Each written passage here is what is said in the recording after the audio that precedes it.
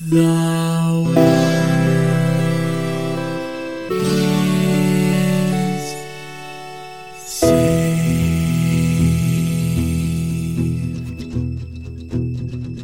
The living room's dark, save for light being cast from the big TV screen and the imminent sunrise that's teasing the one starry sky with whispers of morning. 100 games. 100, the big one double bagel. Double bagel?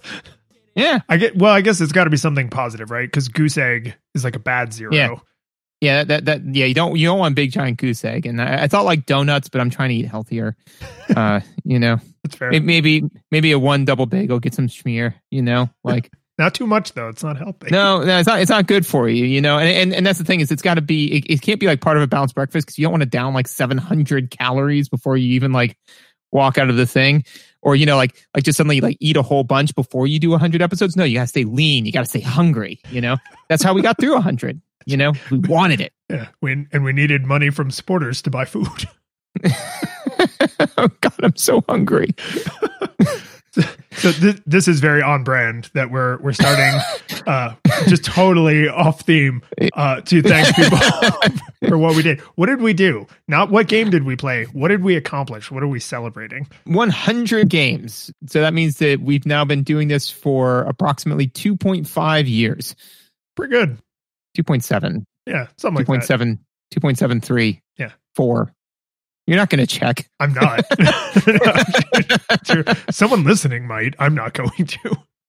No, but if they do, they should go and check and they should leave it as a comment, which brings us to the fact that we've been talking about this for a while. It's like, when did we want to, really publicly and loudly like thank people for Apple Podcast reviews, comments left on Twitter, comments left on Patreon, people who come into the Twitch stream and talk. And I thought like now's probably as good a time as any to do that, right? Because, you and I are first and foremost, sorry listeners, but like we're here for each other, right? Yeah. We really love doing this. You have a family and a stressful job. I have a family and a stressful job, but like we make time to do this every other week.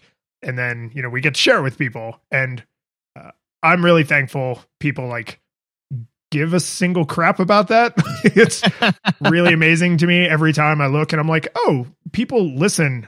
Some of them come and talk to us. Some of them give us money. Like it's really, humbling, I think, like that this thing we do just kind of because you and I really enjoy it, that other people are like, I also too really enjoy this. And so going through some Apple Podcast reviews, which you should go leave if you haven't ever done that.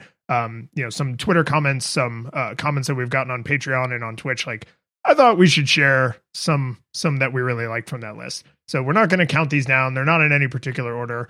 But I wanted to start with this one because this is not going to all just be glowing praise. So somebody left this after we did the Mortal Kombat 2. I knew you were going to do the Mortal Kombat one. When you said it wasn't glowing praise, I'm like, it's got to be the Mortal Kombat one. Because it's so funny. So this is their entire comment. This is 100% of what this person wrote. The game is much more fun on the arcade machine. Don't fart on it if you haven't played the real version. Otherwise, it's a great podcast. and I genuinely appreciate that feedback because not only is that a totally true comment, someone I know who listens like really intermittently and he just jumps around and like finds different games. He just texted me literally yesterday and was like, wow, the experience of Mortal Kombat on a console is really different than it is on the arcade machine, which is how I played it. And I was like, God damn it, this is going to haunt us forever. Yeah, no, it's going to just, it's the gift that keeps on giving. No, I like it too, because it the person wanted to say, hey, just so you know, you were wrong about this. Otherwise it's pretty good. It's fine. Again, good, honest review. One of the ones that I particularly like is they're recommending what episode to start with, and they say start with Dr. Mario because everything you need to know about project management you learn in Dr. Mario, which I really appreciate because that was one of those, like, I think maybe once every 6 episodes or maybe every 10 episodes, I have like this like weird, in my mind, like this weird kind of like seeing through the looking glass of like, oh, this is what this really is. Like in the Jekyll and Hyde episode where I realized that the Jekyll and Hyde was like the potion, or in Dr. Mario where I had this realization of like, this is basically what I do for a living. Or for example, in Civilization 6, where I realized the reason why I like to come home and play Civilization 6 on easy mode is because that's what I do for a living. I just get to win every time this time, So I was really always very proud of that. And I was like, if I ever have to hold this up as a professional thing that I do, I'm going to point them to that episode. So the fact that somebody else saw that and thought the same thing, that makes me happy. I like it. Yeah. And I do really appreciate the craziest tangents we go on that we then solidly tie back, because it makes us look like geniuses. Right. It's all nonsense we're making up on the fly. Way shocking. Everybody thinks we joke about like, oh yeah, we don't really do research. It's just, no, really. Like we play the game as is. We each have notes that we don't see each other's notes. Right. So I don't know what you're going to talk about. You don't know what I'm going to talk about. And then a miracle happens and and a podcast is born. Like it's, so when something that well thought out and coherent falls out of that seemingly random process, it's just you love to see it. Yeah, absolutely. My other big favorite one is just the it's a fairly long one. First of all, the guy, the title of the comment is Brock Strongo, which is I mean, that's a deep cut, man. That's a reference that we made forever ago, right? But he goes, it's very, very amazing praise where he says, George and Lines are two awesome dudes. Love listening to you guys. Lines is awesome. And at the very end of it, he goes, wait a minute. His name is Lions? I've been calling him Lines this whole time. Why didn't anyone tell me? Oh my God, I've been making an idiot of myself, which is just an amazing Simpsons quote. And I think about that probably once a month, about 10 times a year. I think about that quote, and now by extension, this review, which makes me very happy. Yeah, it's neurons that wire together, right? So like that Simpsons reference is now a little bit stronger because you also have the podcast link there.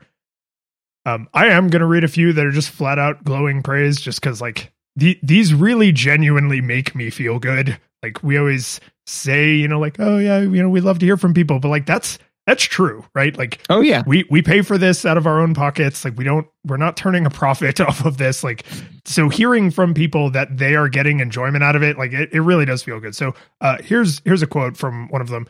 This truly is the best podcast I've ever listened to, which I don't know if we're the only podcast that person's ever listened to. Frankly, I don't care if we're number one in a one horse race. It's just a really nice thing to say. This one is this came in recently, and it gives me a chuckle just looking at it in my notes. Hands down, one of my favorite podcasts. You guys are really amazing at talking about this stuff with some of the most insightful, thoughtful, deep in the weeds takes on video games I hear or read anywhere. I've never really considered things like cycle times or sound as UI, so thanks for doing what y'all do, even if you kind of ruined games for me. Yeah. Yeah, it's one of those things. It's kind of like improper kerning, where it's like when someone points it out to you, you're like, "Oh, thanks, dipshit." Where it's like, I'm not sure I needed that in my life, and it is definitely one of those things where once you start to break apart games, and as people listen to you, as they can do it as well, it's just kind of like, "Oh yeah, that's why I don't like this game." Darn it. I probably could have liked this game if not for knowing that this is a problem, One more of these reviews that I wanted to specifically call out. Do you have any other thanks or praise you want to give? Yeah, again, they're all nice. For me, it's I really do enjoy feedback kind of in general, just because when somebody, even at work, when I'm like, hey, how am I doing? Am I doing a good job? Am I doing a bad job? What could I be doing better? So, occasionally getting to log on and seeing just kind of somebody who listens to us, as you said, just the fact that people are listening at all is nothing short of, like this amazing, miracle-esque thing that I really appreciate. That somebody took, 5 minutes out of their day to be like, hey, I'm going to leave a comment for you. It's like reading, it hits the same thing emotionally for me as reading notes in a yearbook, Like if that's an excellent comparison. So, every so often when I get to open up this yearbook and be like, oh, there's a new note in here. It's really a great feeling. So I have none others I specifically want to call out except for all of them. I love them all. So this is actually a really long review that this person painstakingly left. But I just want to read the end part of their review, which is, whether they're tearing apart a slapdash Game Boy game or rightfully praising a SNES classic, they're always funny, insightful, and enthusiastic. I hope more people discover them. They are podcast treasure. They hold up. And you might have even heard me get a little choked up. The question we ask at the end of every episode, if you're new here and wondering why the hell we're doing this, is does this game hold up? Right? On the replay, did the game hold up? And so to have somebody use my own words against me, it's just man, it cuts deep, but it's like a Cupid arrow, not like a knife wound.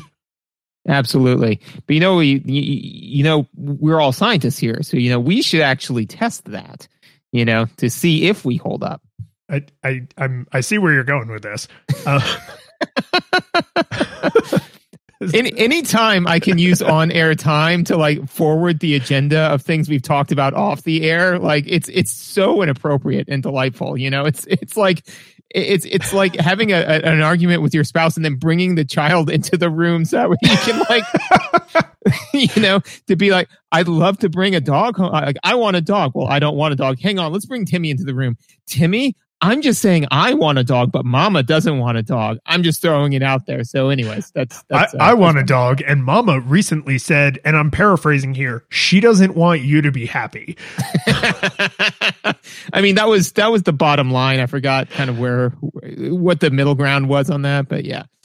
But I am, so we've rambled on now, but I want to genuinely thank every listener, everybody who leaves a review, everybody who talks to us on Twitter. You even joined Twitter so you could see the praise firsthand, because you weren't there in the start. Everyone who supports us on Patreon, everybody who comes and watches me play games on Twitch, and conversations I've gotten to have with people, people who've shed light on stuff I then talked about on the show. I came up with it on my own. I really appreciate every single person. So what I'm looking forward to the most is the next 100 games where I get to say, hey, George. Hey, Lions. How's it going? It's going good. It's been a week of, let's not talk about what's going on this week, because these are evergreen episodes and we never have to think about what's happening this first week in November ever again. Yep. First week in November, 2020, nothing too big going on. And that's the thing, is that, the nice thing is we can now go back and listen to this episode at a different point in time and just close our eyes and think about a time when missiles were screaming towards population centers and how much nicer that is. Yay. So what did we play? We played Ender's Game. No, wait, Missile Command. Close enough. It's actually closer than you think, but we'll get to that. So we played Missile Command for the Atari 2600, which I'm pretty confident that as of recording, this is our first Atari game. Yes. Yeah. We've played other arcade ports, and this is no question an arcade port, but this is the first one I think we played for the Atari. Yes. Eventually we'll have to play E.T. I mean, as game reviewers, it's incumbent upon us to do so, but that today is not that day. It is not that day. So this game hit the Atari 2600 in 1981. There's actually a really weird, significant difference between the arcade version and the home version, which is the home version in the manual. There's an explanation, right? So you just walk up to the arcade cabinet and there's just, missiles painted on the side of the cabinet.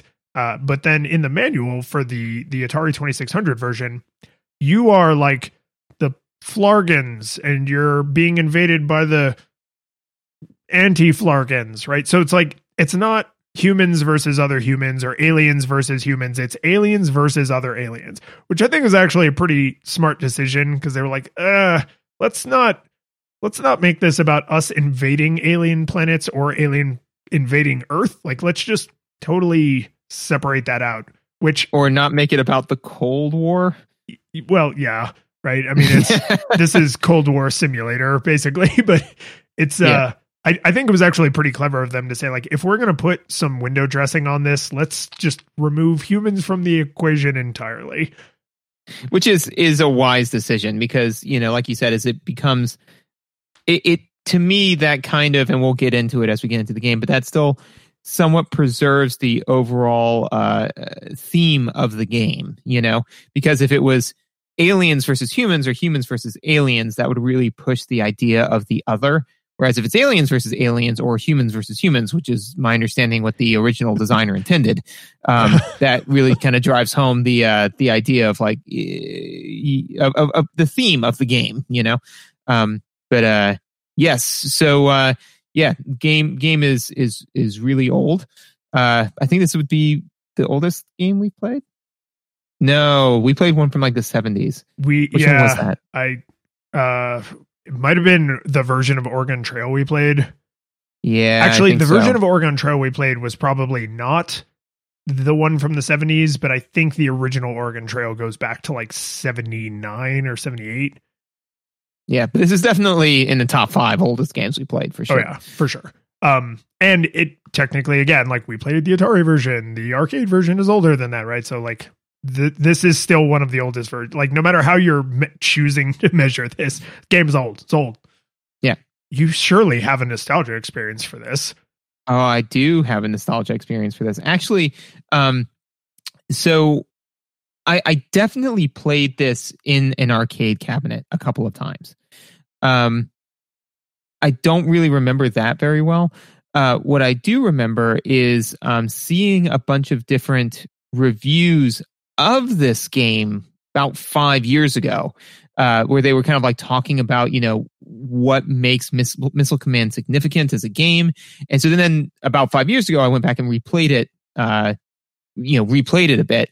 And I was like, ooh, no, this is a really good game. So that's why when you suggested what should we play for our 100th, I was like, I want to play this game because I really want to sit down and pick it apart because it's interesting. It's a really interesting game given what they did with how little they had. Yeah, how little is not overstating it.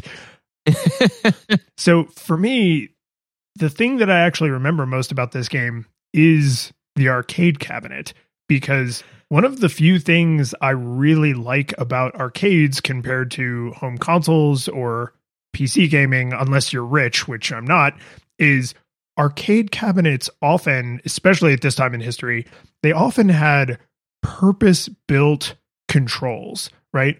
And like nowadays, there's, you know, a million stupid mobile phone games that they make into giant arcade games. And like it's just a touch screen or there's just big push buttons. It's not really that interesting. But the arcade cabinet for Missile Command looks like the command console to launch missiles. It has this crazy rollerball that you control the cursor with. There's, you know, the like these giant buttons to like mash on. The HUD actually spills out onto the console. So like the city names that light up are actually on the console as well as on the screen. Like you don't get that with an Atari or a Nintendo or an Xbox. Like the game lives inside the TV, which is fine. I'm perfectly happy with that. But for some reason, this arcade cabinet just stood out I think it's the crazy rollerball, honestly. But like, yeah, this game just stands out in my mind. And weirdly, and I didn't bother to check with my parents on this because I decided I just want to live the lie. I think we may have actually had this game on an original Atari in my house when I was a kid. So we played the Atari 2600 version for the episode, which I have played before, but I think I literally actually played this in my home as a child. Nice. Excellent. Yeah, no, it's that's interesting. So now visuals? No, not yet. Oh. I'm just not going to let you have it. So despite the, you know, super, I wasn't sure if we were going to shill because, you know, no, like, but here's why we have to shill, right? We have to shill because shilling is what you do. No, we have to shill because, because we have to shill the verb because you are a shill, the noun. Exactly. English is fun. No, because we thanked people and we can never thank them enough, but one of the things that we changed in celebration for the 100th game was we we like revamped Patreon. And so there's different things you can do now that get you like different rewards. There are stickers you can now get if you want to just buy them with money, or if you want to be a Patreon of a certain support level. But 2 of the support levels will get your name shouted out on an episode. And so we now, as long as we have some people to thank, we have to call out our 16-bit hero, Jacob. So thank you for being one of our 16-bit heroes. Thank you, Jacob. Absolutely. We really appreciate it. I mean, like I'm just the talent. Lions puts a lot of time, energy, and effort into mixing all this sort of stuff. And I know that your support absolutely helps him.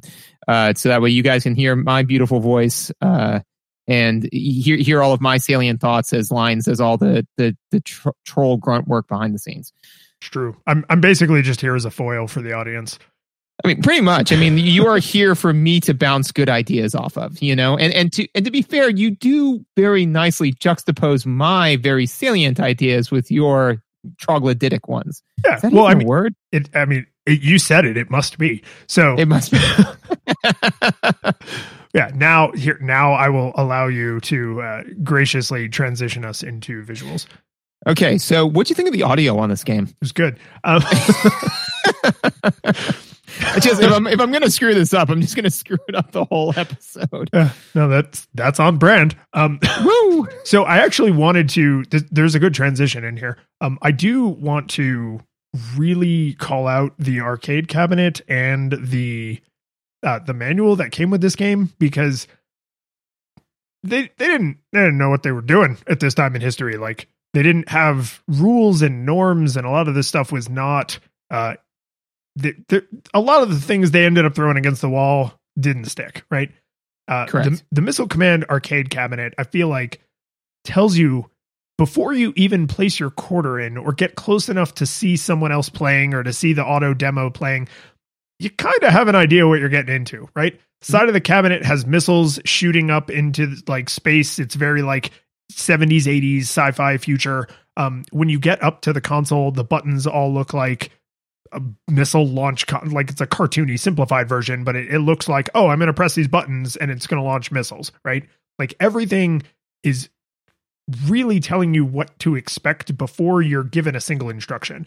Now, you don't get any of that with the Atari, but they took all of that clarity of purpose and they kind of distilled it down into the manual. And they don't really spend a ton of time on story, but the manual is very clear, like, press these buttons to do this, press this button to do that, jump over here, jump through these hoops. But it's like super clear and approachable, which a lot of game manuals in the early 80s were not. They were absolute tire fires of confusion. So I really appreciate that they took the time to like put beautiful, clear artwork and to have nice, clear instructions, and like it's on brand, but it's not like campy and hammy, right? They're not like, you are Lieutenant Schmargerblarger and you're fighting off the Flargans, right? It's enough window dressing to feel appropriate, but not so much that you're like, just tell me how to play the damn game, please. Right? And I like the idea that they had the foresight, right? They knew we need to communicate this to them somehow, because the game sure as hell isn't going to do it.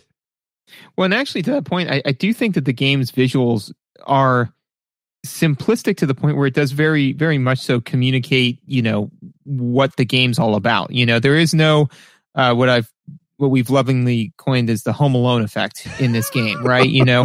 There's no foreground, there's no background, which again, like you said, I think that this is kind of like the primordial soup time of games where, just like you said, there's so many, this is pre-Cambrian extinction where life was like, I can make stuff. Look at what I can do with this DNA. Look at all the stuff I can do with this DNA. And then all of a sudden the Earth said, we need to get rid of like 95% of this probably. And most of these ideas are bad. So the Cambrian extinction is E.T., the game. I mean, you're kind of right. Yeah, that was the Cambrian extinction event where it's like, okay, 95% of this has got to go. And then they were like, okay, but we still got some life remained, and now this is what we're going to do with that. Yeah. Oh, you know what it is E.T. is like the 6-headed, 3-stomached fish, and then Super Mario Brothers is like a mammal, like fur, milk reproduces like a smaller number of young. They were like, okay, this let's make more things like this. Like going forward, fewer weird fish, more mammals. What I was picturing was like, this has gone way far afield, but like, all the pre-games were, the cells before the one cell ate the mitochondria and could then build like all of this like complex, more and more complex. Yeah. Anyways, that's not the point. The point is that this game doesn't suffer from a lot of the things that, when you think back to old Atari games, all of the games you're thinking of probably look like this, honestly, because the ones that survived look like this. What games do you think of? You think of Pong, you think of Breakout, you think of games like that, which are basically, it's like there's the stuff you need to interact with and then a black background. And that's it. Whereas if you think of games like E.T., where it's like there's colors everywhere and sometimes you're moving in 3 dimensions and sometimes you're only moving in 2 dimensions or whatever, whatever they did. So the fact that basically there's the stuff you need to do that is in color and then just black background, which means they don't have to render it. They don't have to spend any memory on it. It's just, that's it. I think that was absolutely the right choice and definitely withstood the test of time of don't put stuff there that don't need to be there. Well, and what they do with color is they start you out with like brown ground, black sky, right? And then the cities, I think, are blue at first, and the missiles, I believe, are red at first. And the explosion, like, so when you shoot your anti-ballistic missile to interrupt the ballistic missiles that are incoming, it's like it flashes through several colors, but it's not like a rainbow filter. It's like 4 or 5 colors, not like all the colors that the Atari could possibly render, right?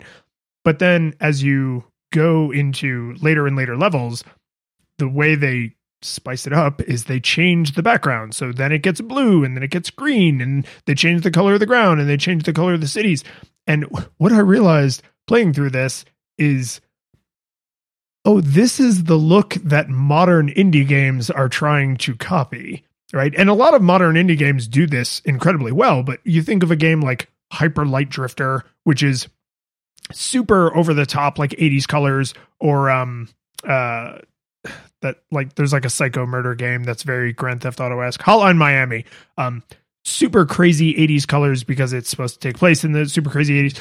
But this game, this isn't imitating the 80s. This is the 80s, right? So they're authentically... There's a group of people that doesn't need to watch Star Wars. And that's the people in Star Wars because they lived them. They lived the Star Wars. Yeah, that. So like they're authentically employing the things that we now nostalgically think back on fondly from because there was a lot of garbage stuff in the 80s, just like there was a lot of garbage stuff in every decade. But the use of color, even the color combinations that when I try to describe them sound horrible, like, oh, a green background and blue ground with flashing red missiles, like that just sounds awful. But the shades that they chose, the way the flashing happens, the way how clear the lines are, because it's not like they could do smooth gradients, right? So there's like really clear barriers between solid blocky colors. Like I honestly, I think it looked great. Like the resolution on everything is terrible, but you are never ever confused. Those are my cities. These are the bad guy missiles. These are the good guy anti-ballistic missiles. This is the little mushroom cloud explosion. Like when a city gets hit, like everything is so rudimentary, but the use of color really makes it kind of like pop and come alive in a way that, like I said, I think modern indie games often struggle to copy because it had such a distinct look. And it's like at the time they were very much restricted by the hardware, and now the problem is they're not restricted by the hardware. So they're like, oh, well, what if I use this shade of pink, or what about that shade of pink? And then, back in the Atari 2600 days, it's like, we have pink. We can't, we don't have 100 pinks to choose from. So if you want to use pink, I got one for you. Yeah, here is pink.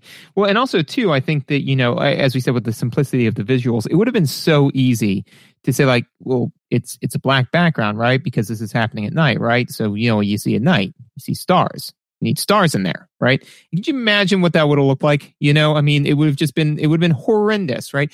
And I think that this is back during a game where, again, it was the primordial soup, but when Evolution wasn't making things purely for competitive reasons. It was just making stuff for funsies, right? I mean, that's not how any of that works. But, yeah, I mean, a lot of games now are like, well, we have to have this feature or this thing because in order to be competitive, we have to have it, right? You have to have footprints in the ground because all the games have footprints in the ground. If we don't put footprints in the ground, then it won't seem real.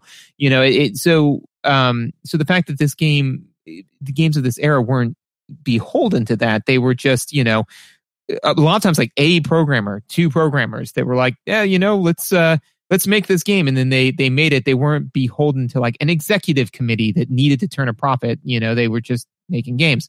I think led to a cleaner series of decisions that were made in service of gameplay. So it's interesting because now when games go astray, it's more so that a game may lose track of what it's trying to do. Here it went astray because they didn't know any better. Now it's like games know better. It's just people who don't know games make bad decisions, because they're involved, because there's so much money involved with it. This was more like, I'm making a bad decision because I don't know what a good one is. So with that in mind, one of the things where, so obviously their capacity, what they had room for is incredibly small. Everything that they animate is purposeful. Did you notice the animation when the city explodes? That's a mushroom crowd. Yeah, but that's a very distinct choice. It's not like the city just blows up, right? It's not like it just like disappears. There's a mushroom cloud because it's a nuclear weapon, And so the fact that even though they changed this game to not be humans versus humans, it's Flargogars versus Flargogars versus it's Glars versus Glears, right? I think that it's interesting and very salient that they kept that because I think that again speaks to the theming of the game is that this is very much so that is a nuclear bomb that is coming to wipe out a city and it's your job to stop it. And it's and we can get into this mechanics, but because you're in an entirely defensive role, there's no, like, okay, well, I'm going to go out now. I'm going to fire a missile or anything like that. It's like, nope, your job is to literally protect these cities because if you don't in this one, and the entire screen flashes in this one flash of light, that entire city is going to get wiped out and then stays wiped out. So I thought that it was cool that they kept that. That cements that you're the good guys, right? You're not attacking someone. You're defending your cities. Mm-hmm. Yeah. You are purely on the defensive. But if you think about it, right, like it's very rare, I believe, and from thinking about it in this day and age, that a game puts you entirely on the defensive. Yeah. I mean, it's not something you'd really think God, of, even in like Pac-Man and Pong and Breakout, like other super early games, you usually have a way. You either go on the offensive or the whole game is about you being on the offensive. Right. I mean, like even in Mario, I mean, there's memes made up about the fact that, there was just this typical Koopa Kingdom and this horrible person came in murder rampaging everywhere, But yeah, it is most of the time in most video games, you are on the offensive, even in Civilization or Civilization-like games, the 4X games. What do those X's stand for? It's explore, expand, extract, and extinguish. Extinguish or exterminate, right? Yeah. So, yeah, it is exterminate, but I'm gonna roll with it. Sweet. But either way, it's that last X that is the most telling, right? So even if you're like, oh, I'm gonna play a peaceful science game, it's like, yeah, but the game's kind of made for you to spread out and kill everything, right?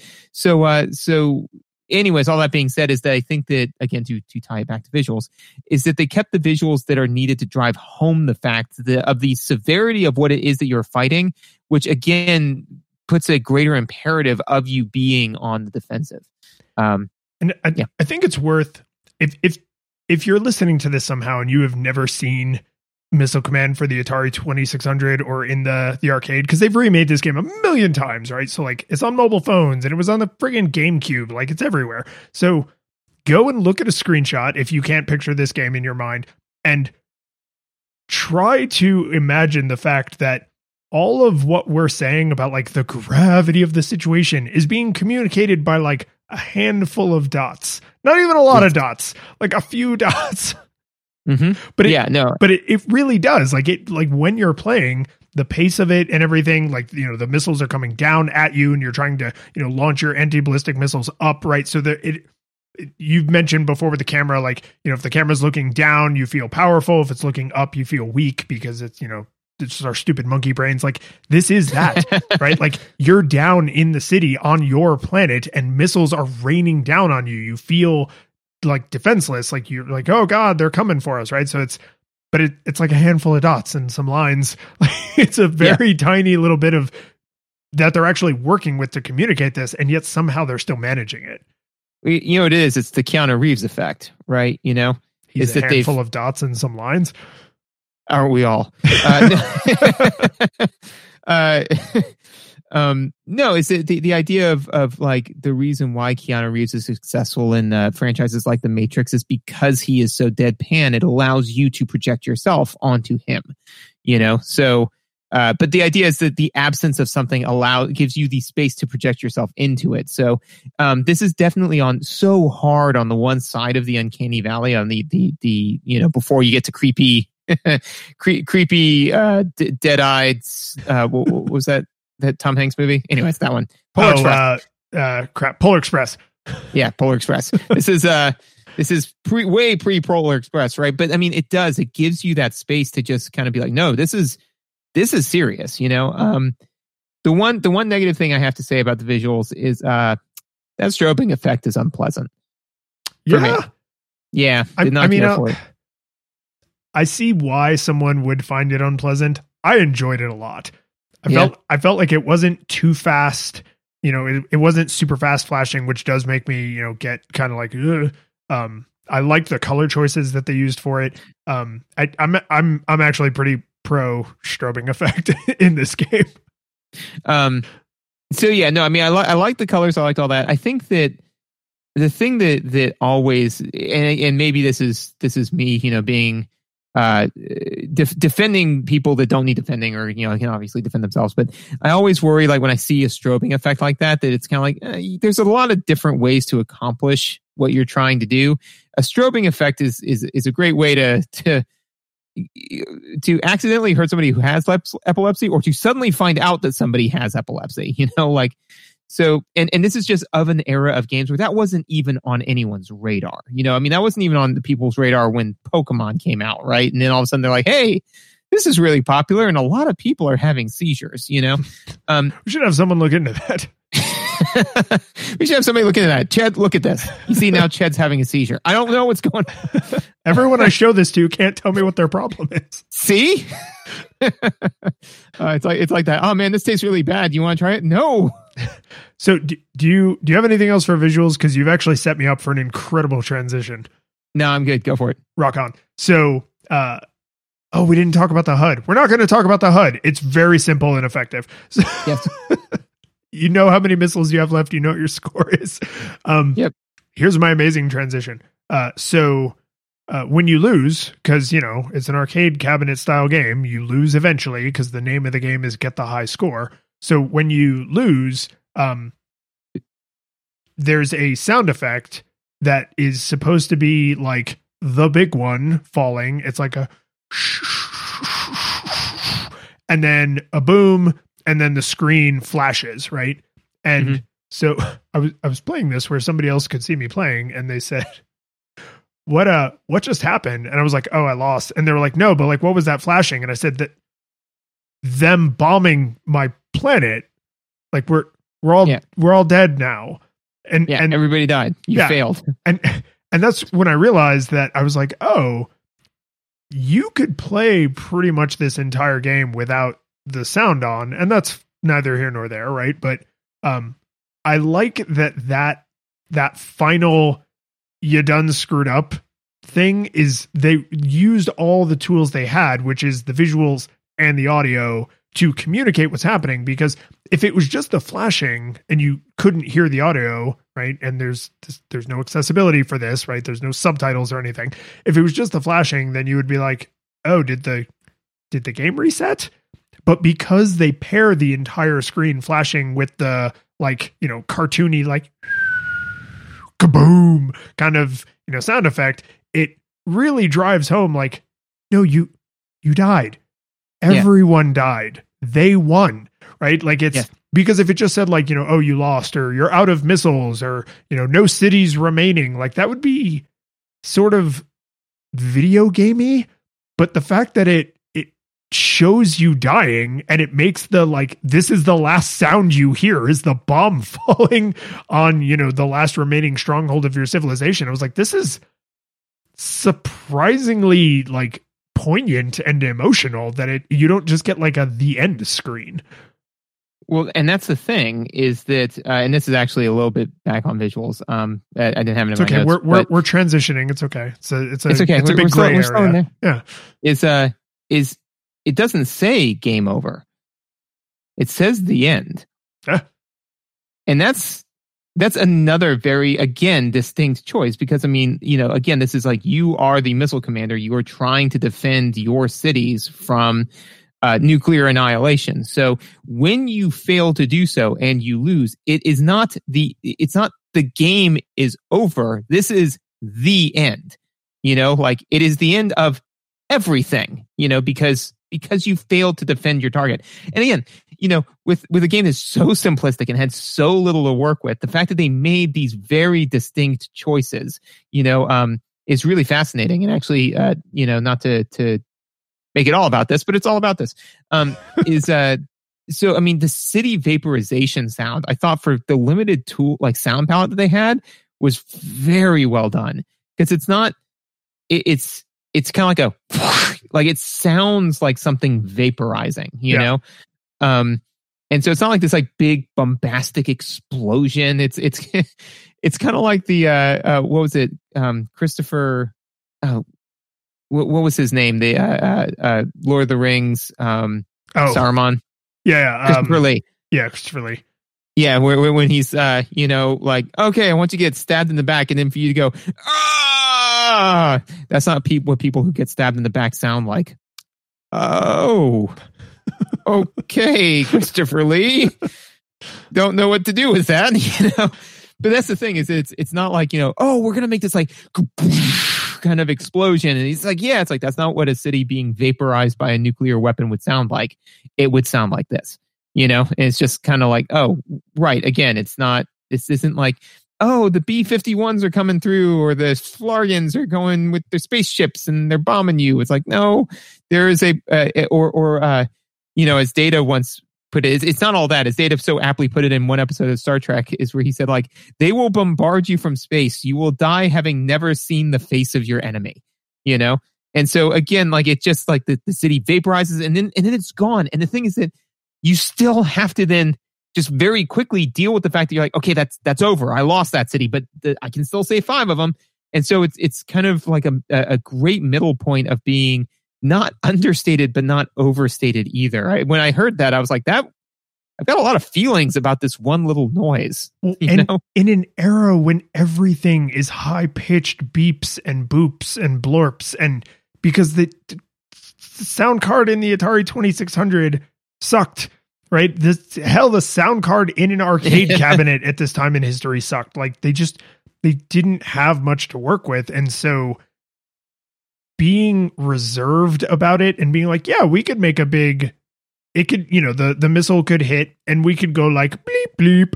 So it's really obvious to the player, like, oh, the bleep, bleep means that you lost a city. And it's like, no, we're going to make a city being vaporized noise because that's what's supposed to be happening. And there's going to be a city being vaporized visual because that's what's supposed to be happening. But then you have to like get back to it, right? In war movies, when the grenade goes off and the person has like tinnitus for a minute and it's all that like sound, like the gunfire doesn't stop. You just can't hear it for a second. And then it slowly fades back in, right? That you're the missile commander. Just because off in the distance you can see and hear a city being vaporized doesn't mean there aren't more missiles incoming. Like you got to deal with that. Yeah, exactly. You've got to just, deal with the loss at a later time. Right now there's more work to be done. There's more people to save. So yeah, I thought that was very, very nicely done. The one downside note that I have for sound is the alien spaceship, whatever. Oh, I think that's supposed to be a different kind of bomb. So there's missiles, and then I think the little like wah, wah, wah, wah, wah, wah, I think that's supposed to be like a bomb. Like it's not rocket propelled, so it doesn't leave the trail. Right.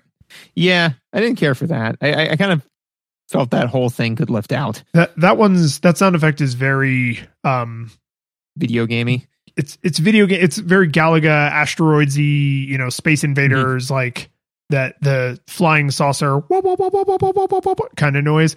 To be fair, like in there, I agree with you that noise is a little bit grating, but one, those things are not on screen nearly as much as the missiles are, so that's nice.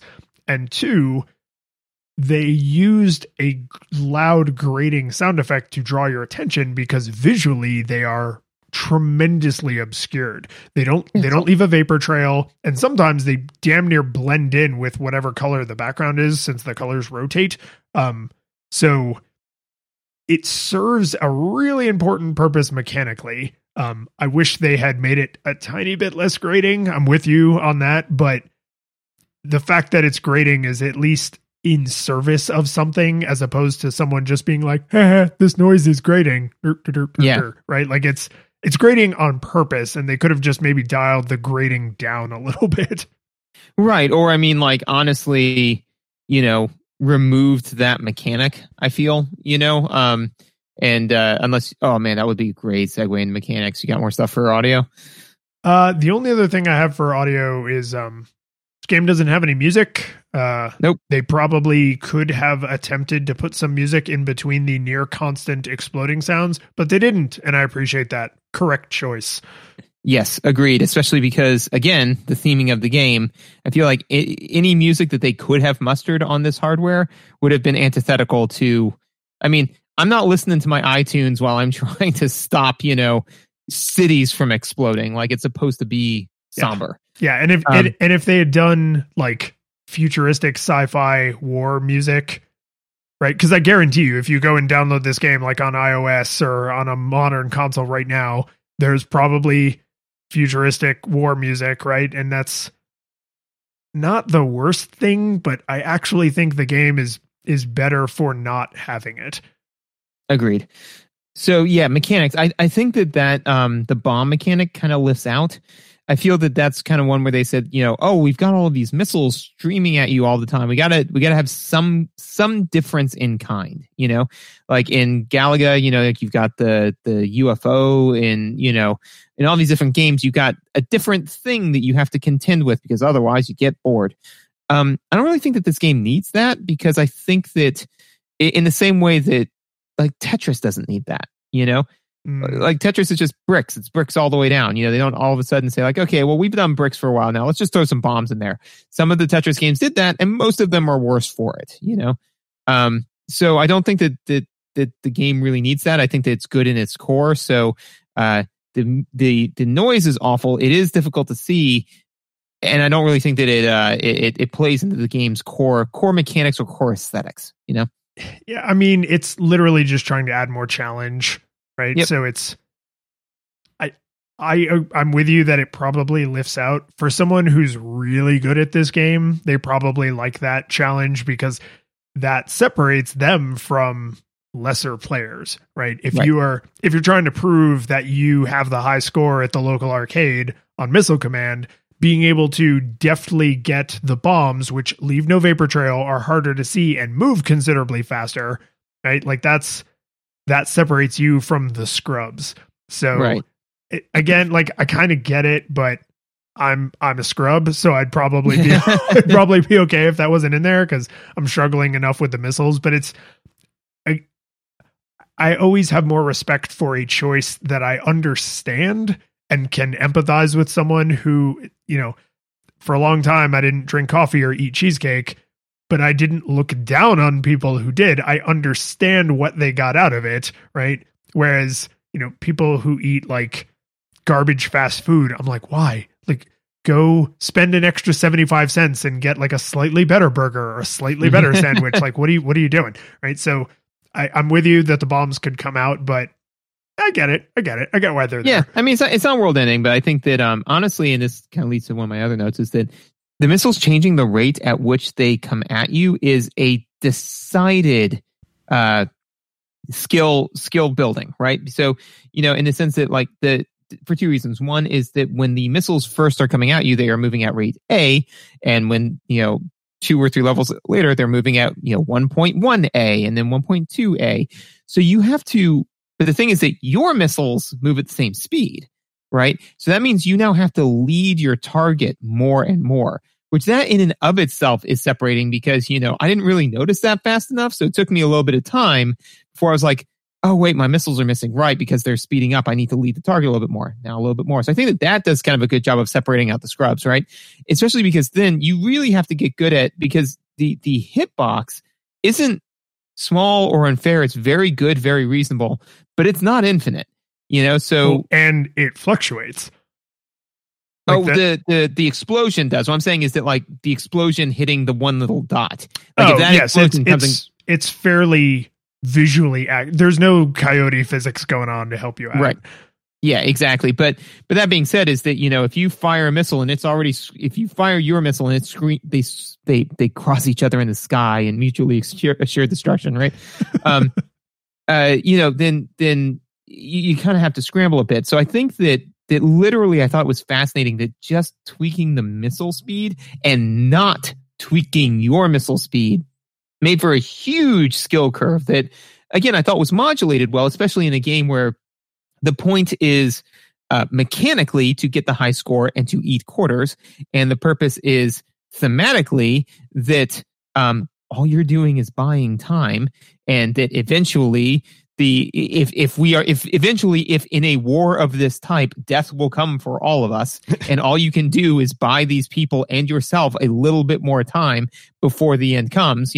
So it's good on both things to have a distinct skill curve, because otherwise I feel like the message of the horrors of nuclear war and all that sort of stuff would get lost if it was like, yeah, I'm on level 500. I mean, it's no longer I'm buying people precious minutes to say goodbye to their family. I bought them 3 years, because I fired thousands of these missiles. I don't actually know in the Atari version that we played or in the arcade. I assume the arcade version will just loop endlessly, right? Mm-hmm. So it'll get faster to a point, and then you probably just play on the fastest speed until you lose, right? Like Tetris. Yeah. I don't know actually if that's true for the Atari version or not. It's probably the same, but again, Scrub didn't get there, right? So, but it's a score-based game, and this is actually, so we didn't talk about the HUD in visuals, but I have a way to bring it up now in mechanics. This game has a button, one. Yes. Right. The Atari joystick. All you need. Yeah. The Atari joystick, if you've never seen one, is what the emoji for joystick on your phone looks like. It's a single. Wow. Yeah. It's a single vertical shaft with a rubber gasket that you can move in infinity directions, which is kind of cool when you think about it. And a button, one big red button. So you had to hold the joystick with your hand and press the button, or you had to mash it down against the table so that you could steer the joystick and then press the button with your other hand, right? It's an awkward ass controller.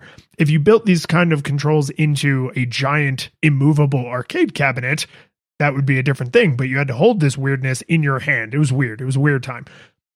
I really appreciate that all of the information that's on the screen is all of the information there is, period, right?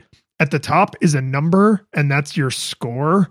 As you go up in levels, it shows you the level you're on, but then it goes away almost immediately after that. Underneath where your missiles launch out of, there's literally the missiles stockpiled, they're laying there being ready for you to fire them. And then off to the side are your backup crates of missiles. That's it. It's all there is. And so you really clearly know, okay, I pressed the button and a missile fired, and now the stack of black lines is one shorter. And when I press the button again, now the stack of black missiles is 2 shorter. And when I press the button again, now my missiles are 3 shorter. Oh God, I'm running out of missiles, right? And when my missile hit their missile, the number at the top of the screen went up. And video games are a relatively new concept, but I know I like big numbers, right? there's not a lot going on mechanically in that sense, but you're also never really confused about anything. Like I really think you could hand this to someone without the manual, and if they understand just vaguely that in games you want to score more, right? And they understand that if you have 10 of something and you throw 9 of them away, now you only have 1 left. Like, they could probably work it out, even if they don't really understand what video games are or how they work or what the story within the game is. Like, it's a really simple, straightforward, this is what you're doing, right? 1 button, what you have your little aiming reticle, and that's it. Yep. And I think that's something that I actually so I'm a big proponent of Lean and Six Sigma and all that kind of good stuff.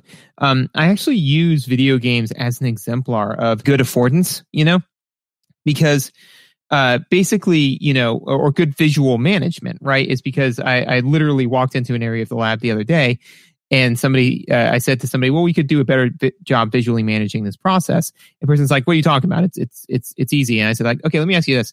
Have you ever played Mario? And they're like, yeah, absolutely. I'm like, cool. Who trained you on how to play that game? And they're like, well, no one. I'm like, right. You just picked up the controller and kind of slowly were able to intuit it. And they're like, yeah, but it's like, yeah, exactly. So, I mean, that's the thing is it's who trained you to play Missile Command. This isn't Solitaire where somebody had to sit you down and say, no, you can't put this card on this card. Again, it's so clean and clearly understandable of what it is that you are trying to do that it doesn't really require any incredible explanation. You touched on something though that I think is very important, which is that you have limited ammunition, which does fundamentally again change. It is 100% on theme to the aesthetic of nuclear war, and you only have so many defenses but otherwise it would change the way that you play, right? Because why else wouldn't you fire a bajillion anti-missiles into the air? I mean, like you would just be, ABF, always be firing, and that would take away from it, right? Because now you're not a missile commander who is like trying deftly to manage the resources that you have in order to stop the oncoming apocalypse. You're just button masher, like this isn't something that's requiring any cognitive load on you to kind of weigh out like, okay, well, so for example, when a missile is screaming towards a city, right? There were a couple of times where I was like, and again, I made this call like in the split second, but where I was like, I had taken 2 swats at that missile already and I kept missing and it was so close to the city. I'm like, I could maybe fire 1 more missile at it and maybe it'll get it, but I don't have infinite ammo, so, and I don't think I can catch that missile before it goes to the city. And I got 5 other missiles that I've got to get my reticle lined up so that way I can actually hit them. Otherwise I would have just fired missiles and forgotten about it. Right. So I let the city go, because that was the call I had to make to save the other 5, And did you have any weird guilt when there was a missile heading toward a city that had already been destroyed? And you were like, do I let it hit it? What if there's survivors? like I'm for a game. I know there are not survivors in the city, but every single time, because it's like, no, dude, you got to stop all the missiles. And then once you lose a city or more, you get to the point where you're like, is it okay to let those missiles hit the ruined cities? Like, I think it's okay. Why am I concerned about this? Yeah, and that's just again to me shows like just a really fantastically well crafted game where it is a game that has a morality system built into it with no right, but there's no renegade or paragon, right? There's no, but there is absolutely a morality system built into it, to where you're just kind of like, okay, well, do you let that city go or do you try your best to save it? Do you defend your base so that way you can continue to defend the other cities, or it improves your ability to defend the other cities? Or do you let your base go and then defend the city instead? There's so many different, and I may be thinking of the original arcade cabinet where you could actually lose the missile bases. Yeah, in the 2600, I did not experience a missile launch loss. So if you can, it somehow didn't happen to me. But I think in the arcade cabinet you could. But and that may be what I'm thinking of. But I mean, that's the thing is that, you know, the game has a morality system built into it. And to me, I think it's a good one because most games, when you gamify a morality system, you just create a new mechanic for the player to play with, right? So it's not actually testing your moral compass or whether or not you're truly willing to do something noble, which would be sacrificing something that you care about for something for someone else, right? There's another game, and this is slightly tangential, but did you ever play Nier Automata? No, I think I know where you're going because I know the twist, but Yeah. I have not gotten around to it yet. It's one of those like I mean to play this games. Right. And so spoilers, if you haven't played it, I also haven't played it, but you know, again, the basically the twist is at the end, you can't beat the big bad. And so the game says like, you know, would you, like, don't worry, stay in there. And then, you know, you fight some more, you still lose. And then a whole bunch of like really supportive messages come up, you know, and then, you fight some more, you probably still lose. And then all of a sudden, like all of these other ships come in and save you. And then you win. And then at the end of the game, it says, would you like to leave a message for other people who are fighting this thing? And you're like, yeah, you know, like, so all of the messages that you got were real messages from real people telling you to stick with it. Right. And then it says, would you like to dedicate your airship to the fight? So all of the airships that came and helped you, those were other people's airships. But the thing is that in order to do that, it permanently deletes your save. That is something that you, the human, have to give up, something that is actually valuable to you as a person in order to do something good. That's a morality system, you know, like and I'm not saying that all morality systems have to be this way, but saying like, if you help the wizard, he'll give you good points. It's like, well, I need the good points in order to cast Force Lightning because good Jedi do that, right? No, in order to control people's minds. That's right. Because good Jedi control people's minds, right? You know, yeah, but that's the thing. They Force Lightning the mind, not the body. But that's the thing is that it's just another currency, right? You know, so I mean, it's not actually a morality system. This in an Atari 2600 game has one of the most advanced morality systems that we still struggle to master today, and that's impressive. One of the things I noticed that I also thought was like shockingly ahead of its time is this game has a live system, right? Mm-hmm. Literally like human lives or alien lives, I guess. No, it's human lives. Let's get rid of the facade, this charade that it was aliens versus aliens, man. This is 1981. This is the coast of California, and this is Russia launching nukes at the U.S. Continue. Yeah, no. But it has a diegetic UI. How do you know how many lives you have left? How many lives are left? Like literally how many lives are left. You can see them by looking out of your tower. How many cities have not been destroyed? And this is, I thought this was clever. I was like, oh, this is pretty cool. But I had a weird, oh man, they really gave me a blank canvas to project my feelings onto moment when, again, I was playing in front of somebody and my last city got destroyed and they said, oh, how come you didn't lose? And I said, well, you gain back a city if you earn enough points. And so I may finish the level with enough points to earn back a city, which also makes kind of a grating, high-pitched noise. But I was like, so they have to let you finish the level because you might have earned back a city and then you can continue playing. And I did. And I had this kind of flash of like, oh my God, the points aren't arbitrary points. That's like resources my society has amassed to rebuild society. So the reason the game doesn't end when your last city is destroyed is because you're not out of the ability for civilization to go on. When you end with no cities and you don't have enough resource points to erect a new city, then you lose because your society can no longer survive. Like civilization is over, right? The Armageddon has come. And I was like, that's haunting. Like, this is because not only is the live system like a live system, but you can survive beyond that because the thing that you're fighting to protect is not any individual person. You're trying to protect your entire civilization, and your entire civilization goes beyond any individual city. I was like, how is this so heavy? You're not trying to defend humans. You are trying to defend humanity. Yes, excellently put. And so, no, and very, very salient point. I couldn't agree more. I really like the point that you make about, like you said, and I wouldn't have thought of it this way, but it's a diegetic UI. So it's just kind of like, oh, how many lives do you have? 6. Oh, you have 6 lives? No, sorry, 60 million lives represented, quantized in units of 10 million. It's like, it's like, because every single time you lose a city, it's just kind of like, oh, well, that's 1/6 of how many lives I have, and again, it's human lives.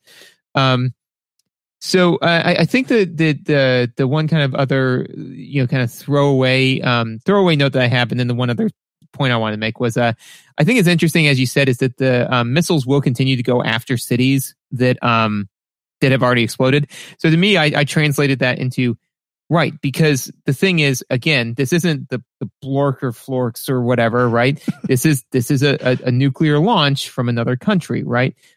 Which means it happened hours ago.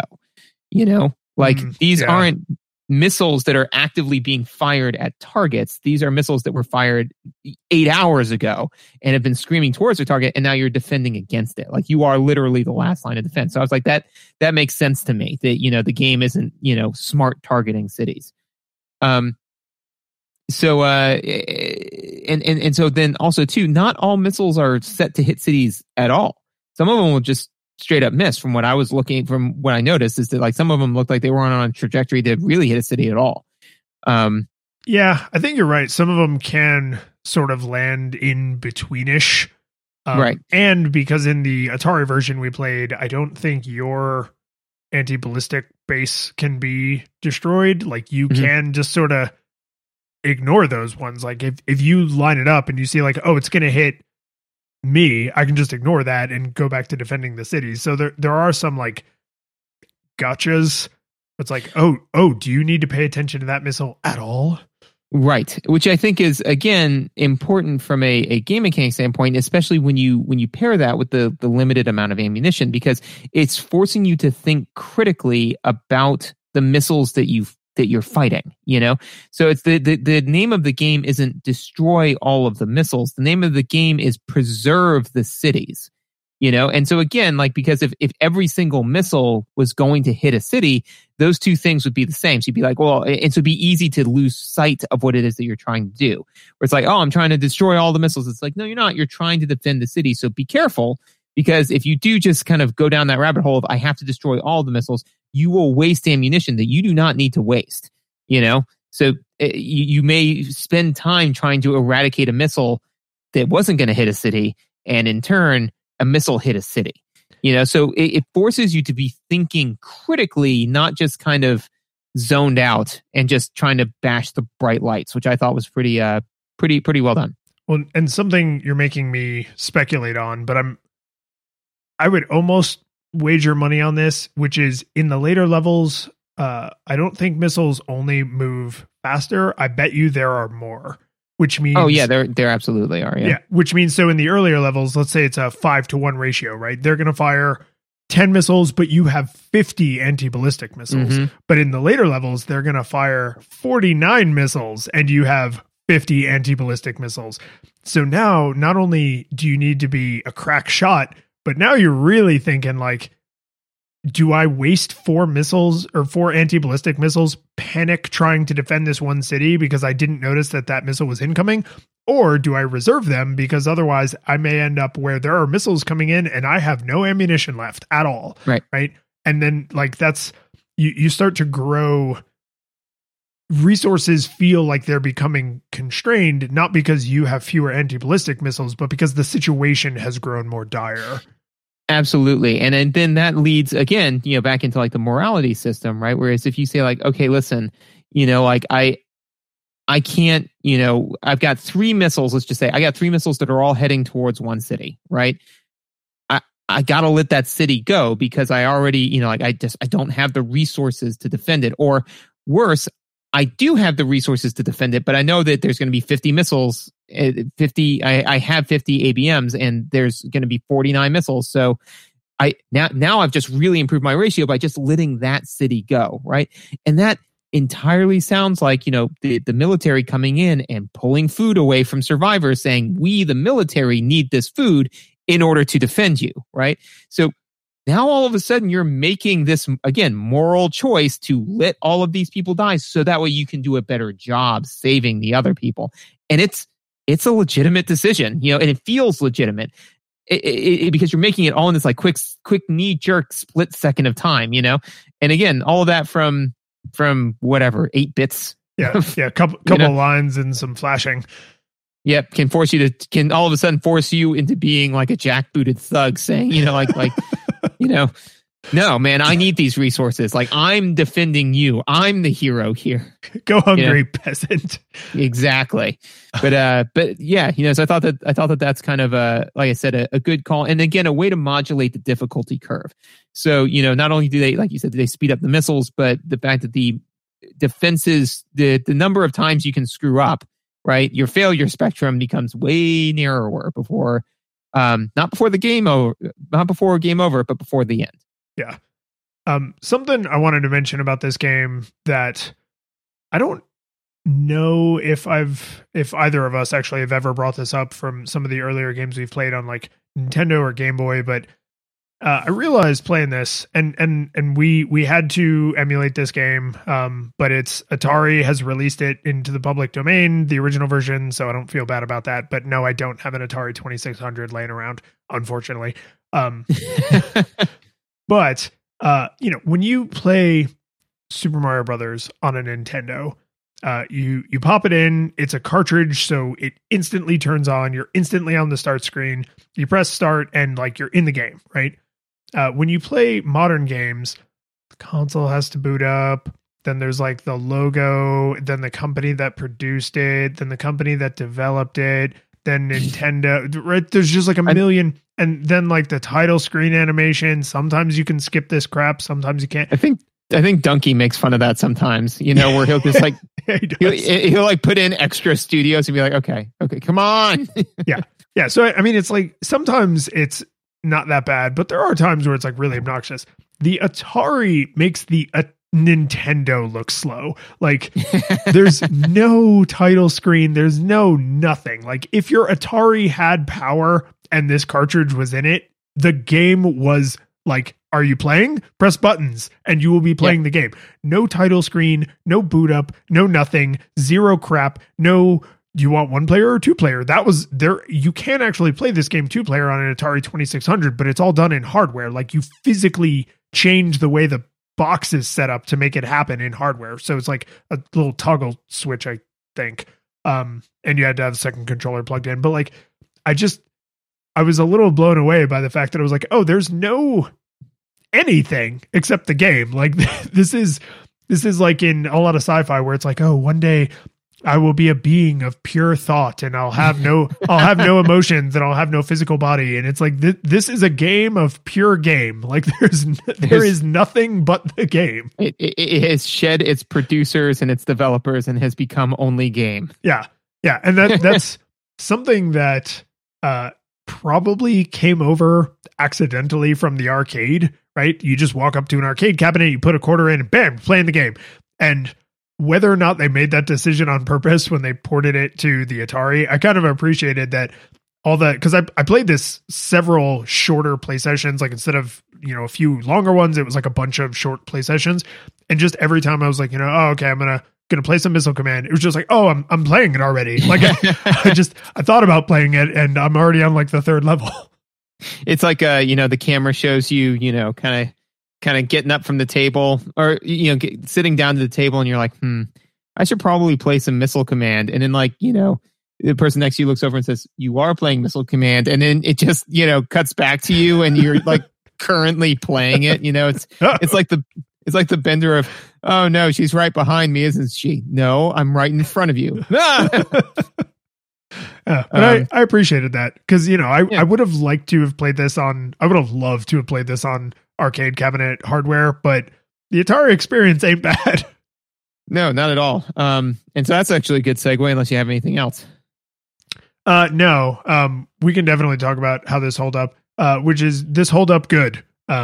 I say no, not only no nostalgia goggles, but I was surprised by how much I enjoyed playing this. Like this, and I'm going to be honest. Am I going to sit down and play this a little bit every day or every week or even every month? No, I'm not. But I now know with a high level of confidence, with the fairly sophisticated game literacy I have as an adult semi-professional game critic, Missile Command for the Atari 2600 is actually really fun 35 years later. Like, yes, that I really thought, because we decided like, we're going to play a game that's like super foundational, right? We didn't want to go full Pong, but we wanted something really early, really simplistic, and to just like, flex our game critique chops against this primordial soup, game. And like, goddamn, like it's fun. Like if this was really legitimately fun, I really legitimately enjoyed playing this. I was like, I probably would have just dumped quarters into this if I had been, the right age when this was popular in arcades. Like this is a good ass game. Like the Atari, and like, maybe screw around with some of the modern versions, but like the Atari 2600 version is in the public domain. Just go emulate the Atari 2600 version. It's really fun. Yeah, you could go play it right now. For me, absolutely, this game hold up, this game good. For all the reasons you said, one of the reasons why I really wanted to play this as well is, like you said, flex our muscles, see if we can critique this really old game. But to me, I think, and not to get too high up on my soapbox here, but to me, the reason why I think this game is so important is because this, to me, shows that video games are art.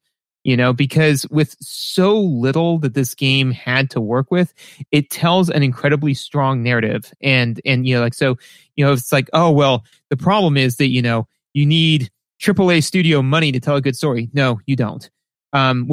You need to have all of these different, game mechanics and all this. No, you don't. You can develop an amazing morality system simply by actually forcing the player to make moral choices. You don't have to gamify or to make it into mechanics. You can just have it exist.